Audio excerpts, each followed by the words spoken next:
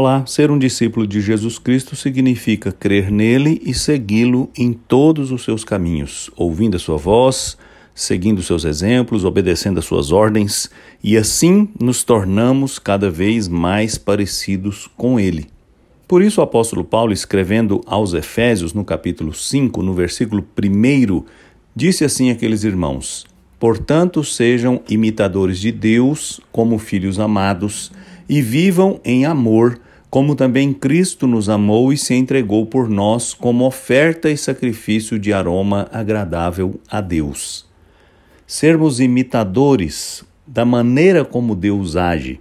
Nos versículos anteriores, Paulo estava falando do dever de perdoar-nos mutuamente, aquele dever que nós aprendemos com Jesus Cristo, que perdoou os seus algozes, que perdoou todos aqueles que o feriram na sua trajetória e, acima de tudo, veio ao mundo para perdoar os nossos pecados.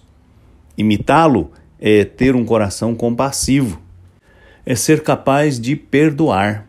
Deus é misericordioso conosco e devemos ser misericordiosos também. Assim como Deus exerceu sua misericórdia por nós, perdoando os nossos pecados através da obra de Jesus Cristo, nós devemos imitá-lo e perdoar aqueles que nos ofendem.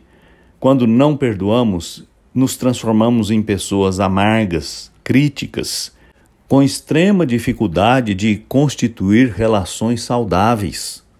Nos tornamos pessoas solitárias. Mas Deus nos perdoou. E nós devemos perdoar, devemos olhar para o outro com a mesma compaixão com que Deus olha para nós. Precisamos restaurar relações quebradas através do perdão, como Jesus Cristo, perdoando-nos, restaura a relação de Deus conosco.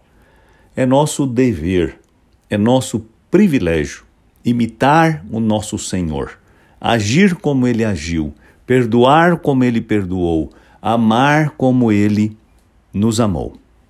Eu sou Aguinaldo Faria, pastor da Igreja Presbiteriana da Moca em São Paulo. Vamos orar. Ó Deus, eu te agradeço porque o Senhor é compassivo conosco, porque o Senhor enviou o seu Filho, por meio de quem nós somos perdoados.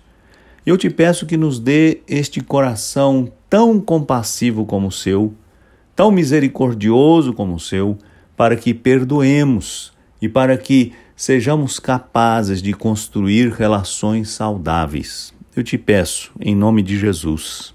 Amém.